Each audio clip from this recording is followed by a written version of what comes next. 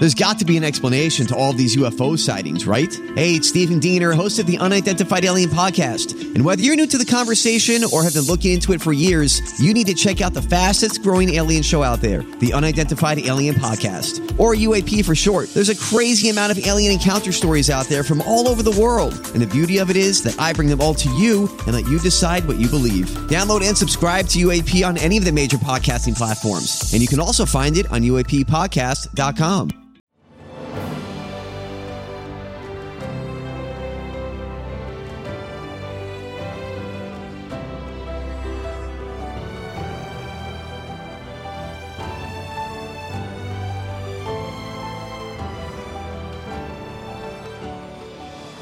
Welcome to the newest episode of Beyond the Fame with Jason Fraley. I'm your host, Jason Fraley, picking the brains of the top filmmakers, musicians, and artists of our time. This year marks the 30th anniversary of Rusted Root releasing its debut album, Cruel Sun, in 1992, including the first rough version of Send Me On My Way. I spoke to frontman Michael Glabicki when the band played the Amp by Strathmore in North Bethesda, Maryland in 2016. Michael, thanks so much for joining us. Yeah, thank you. Now, what can we expect to hear at this particular show? This is part of a national tour you guys got going, right?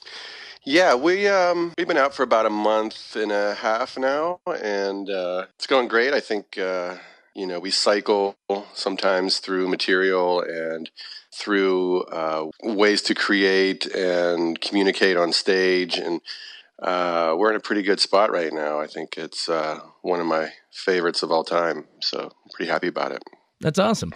Take me back to when you guys formed, because you guys are like a Pittsburgh-based band. What year was it, and how did you meet the original members?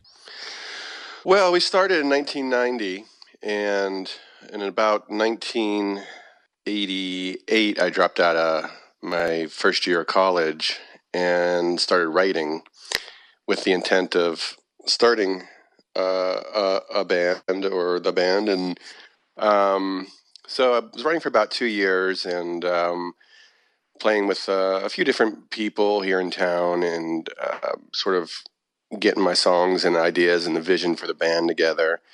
And then in 1990, we started all coming together through some auditions and such, and pretty much the end result was everybody kind of knew everybody from a African drumming class at Pitt University, and that was sort of like my vision going into it, was to find people that knew something about African drumming or world beat music, and so that all happened, and then we got started pretty quick, and it, within I want to say about 3 years, we had sold 40,000 copies of our first record out of the back of our truck. And I think we had recorded it in 91, and by 93, we had sold 40,000 just touring. So that's when the record labels started to take notice. Awesome. You mentioned the African drumming class. You can definitely hear that in your guys' music. It's sort of this, mishmash of a bunch of sort of global influences, a little Latin, a little Afro pop. What drew you to that sort of thing? Even before you took the African drumming class, like were there certain artists that influenced that for you that you said, damn, I want to make music like that? Well, it sort of came to me, I guess, all at the same time. So I was seeing some African drumming percussion ensembles come through Carnegie Mellon and Pitt University. I actually didn't go to Pitt, but the other members did later on when I got together. But this is like back in high school. I saw some of these things happening, and I saw that my cousin was in a band, and he was also in an African drumming band, and so it was all kind of happening all at once. And just seeing the energy of the music at these festivals and stuff, and just feeling it, I just was immediately drawn into it. And so when I started to write songs, that kind of energy, that kind of rhythm on the acoustic guitar started to come out, and it was as much intuitive as it was kind of being around it. So when I finally started to put it all together, I was like, I at least want people to know in the band, about it, or to have known that feeling, or to have been attracted to that feeling. Because when we really got into the music and the songs, I mean, we at least my direction was more intuitive rather than going out and finding influences. Some people were more involved in the influences in the band and kind of brought those in, and I could say yay or nay.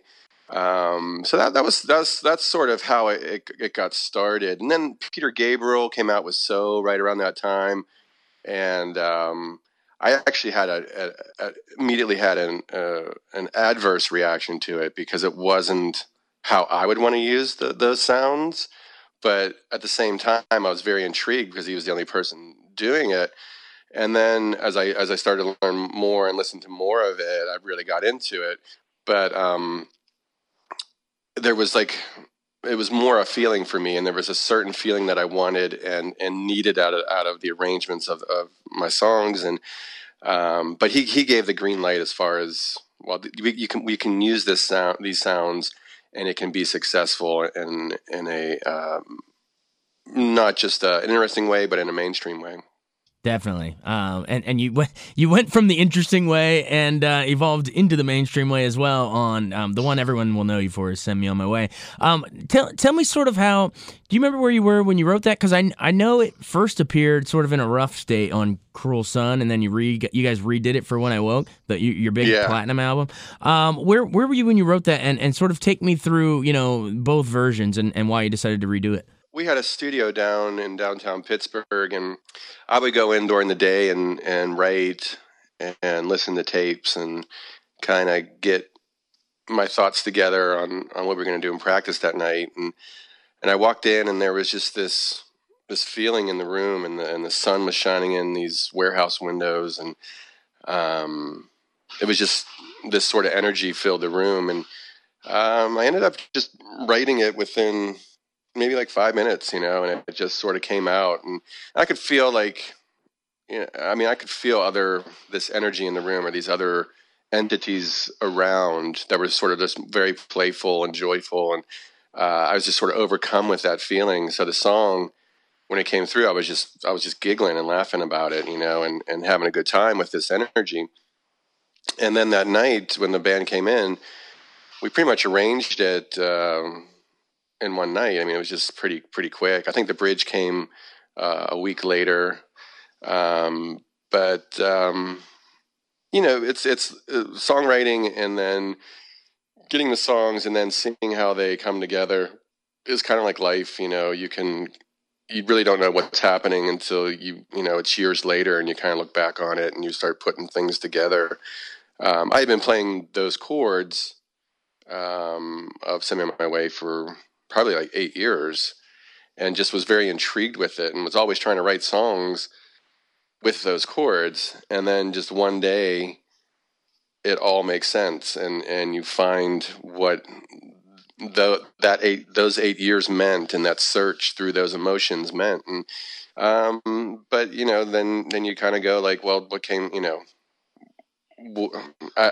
just don't know how it all fell together. I mean, looking back on it, it was just sort of this magical experience. And I think a couple of days later we performed it out, and people were just immediately like, "Hey, that's your pop hit." And I was like, "Okay, whatever." That wasn't my scene at the time, so I was just kind of laughing it off. But it kind of grew and grew and grew, and had a life of its own. And then we recorded it on our first record, and that was just more of having something for people to take home from our shows. And then it became a big hit, and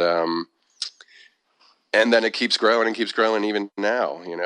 It's like the kid that went off to college at this point. You kind of get messages, like so-and-so's doing this now, and so-and-so's doing that now. And you're like, oh, okay. It kind of feels like that. It's sort of out of our control. Yeah, I mean, you almost forget that it was all the way back in the early 90s, because it's all around us. I mean, it's on every movie trailer and soundtracks. It's still on the radio. It's pretty it's pretty ubiquitous at this point. So that's gotta be a great feeling. I want to drill down into. You said something interesting.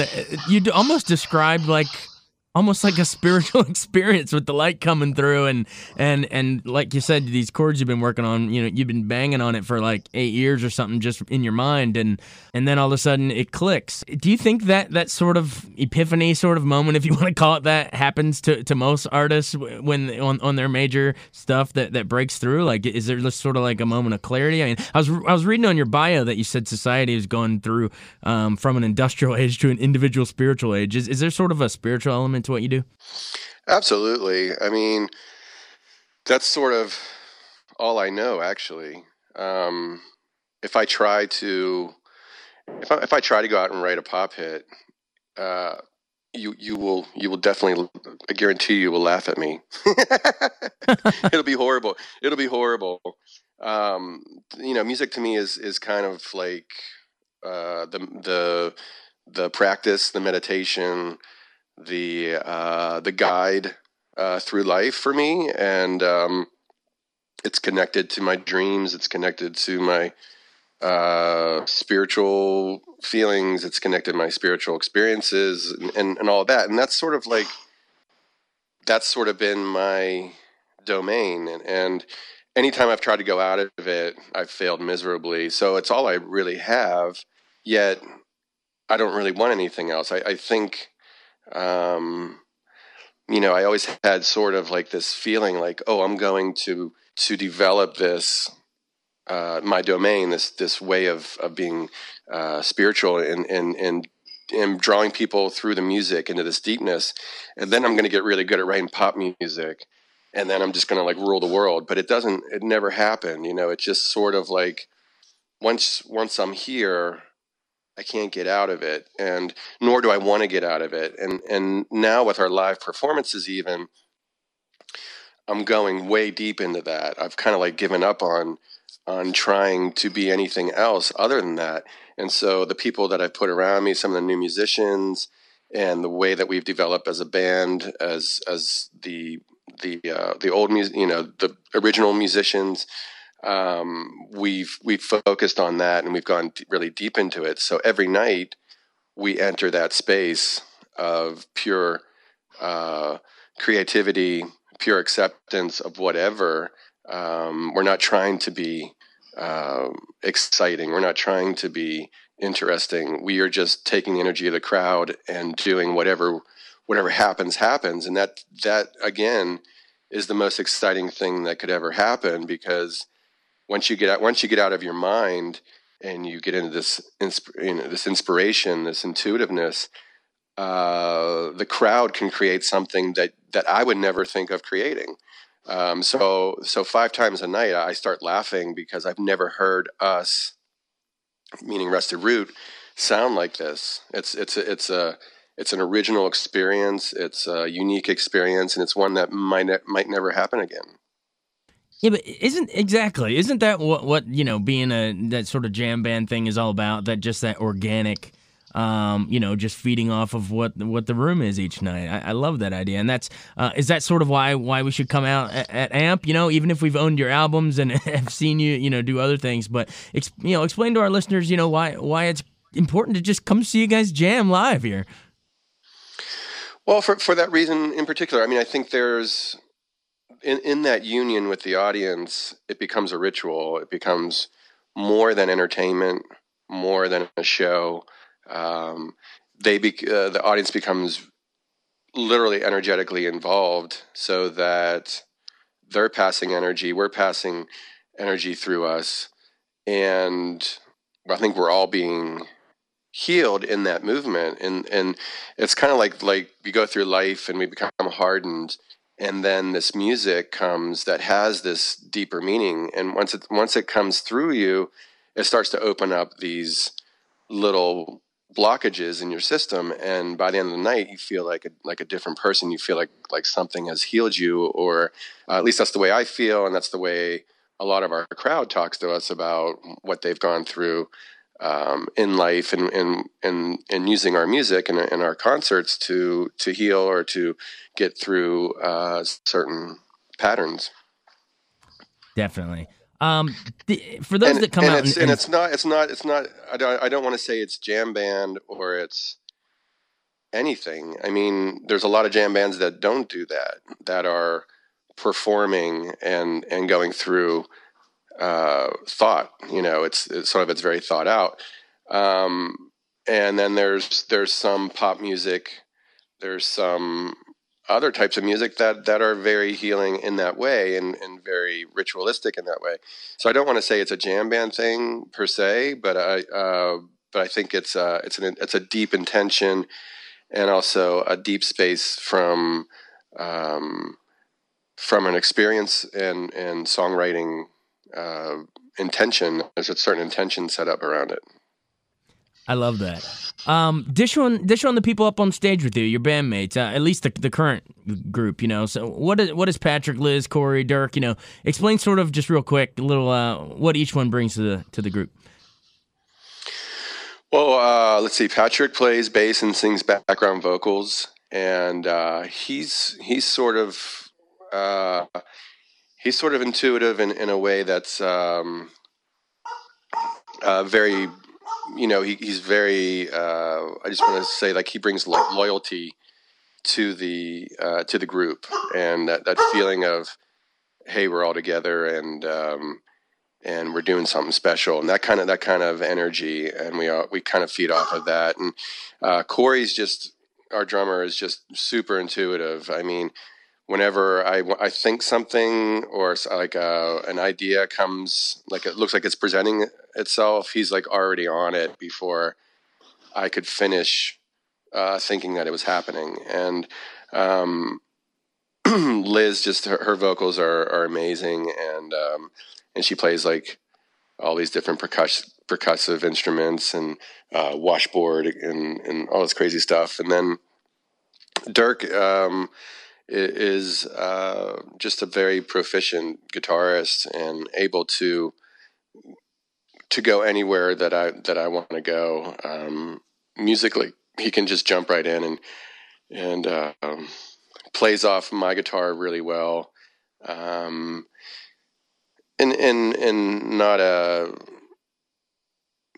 in more of a feel kind of way. It's just sort of like he's able to take on an infinite amount of feels. And then I play guitar and sing. I play electric guitar and acoustic guitar, and those are two very different instruments to me. And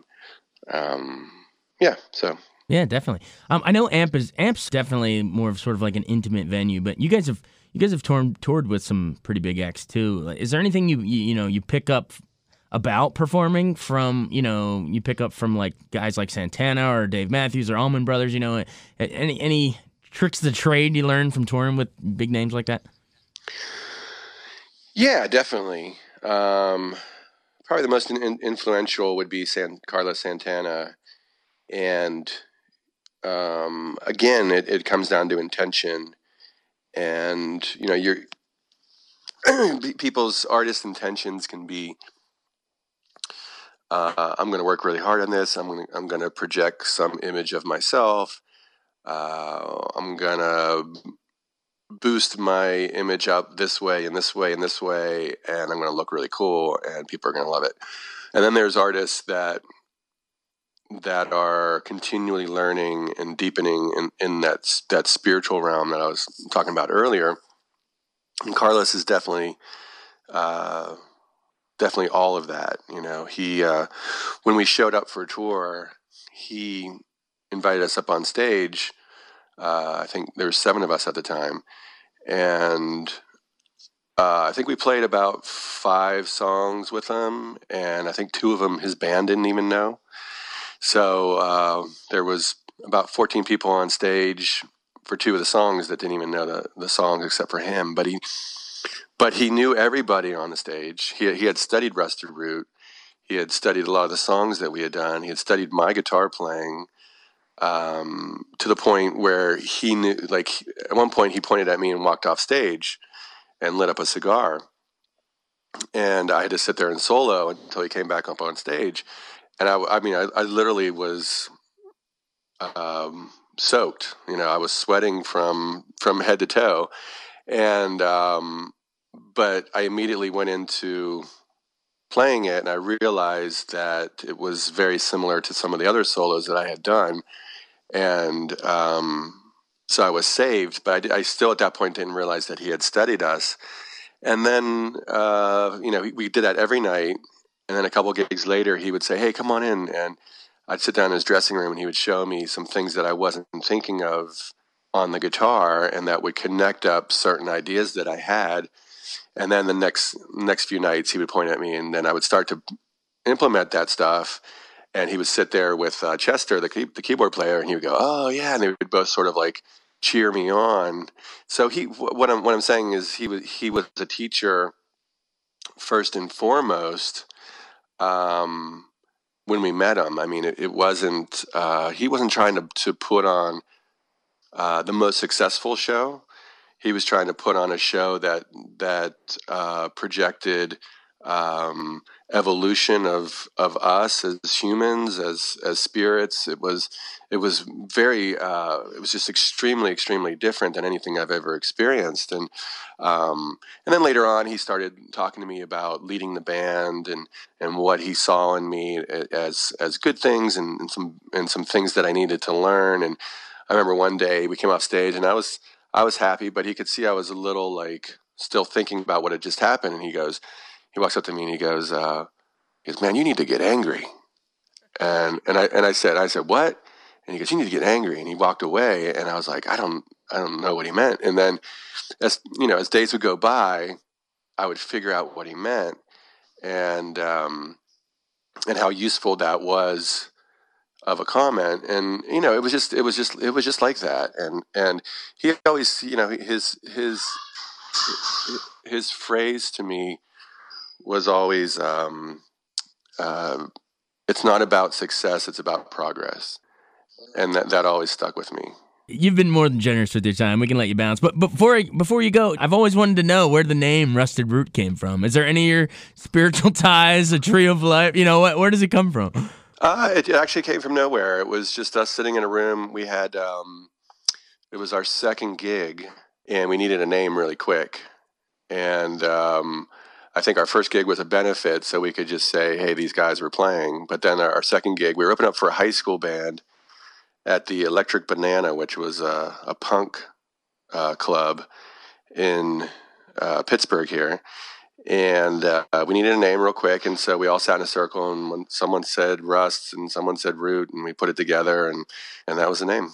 Gotcha. And so you still live in Pittsburgh? Yeah, we're all still here, and I guess we're playing the Redskins on Mondays, so we'll see how that goes. I was getting ready to say that, man. I was going to talk a little trash. That's awesome. Well, I hear you guys are going to be passing out burgundy towels. It's our way to we've gotten embarrassed for the last couple years. The terrible towels come down and it's a sea of gold. So this way, even if you guys swing them, it's still going to be burgundy and gold. I know. It's such an awesome idea. Kudos on that. That's awesome. Either way, we'll find out by the time this airs. We'll know who won. All right. Sounds good, man. Thanks a lot. I appreciate it. Thanks, Michael. Thank you. Bye-bye. Thanks so much for listening to Beyond the Fame with Jason Fraley. Our theme music is Scott Buckley's Clarion. Remember to give us a 5-star rating if you like what you hear. We'll see you next time.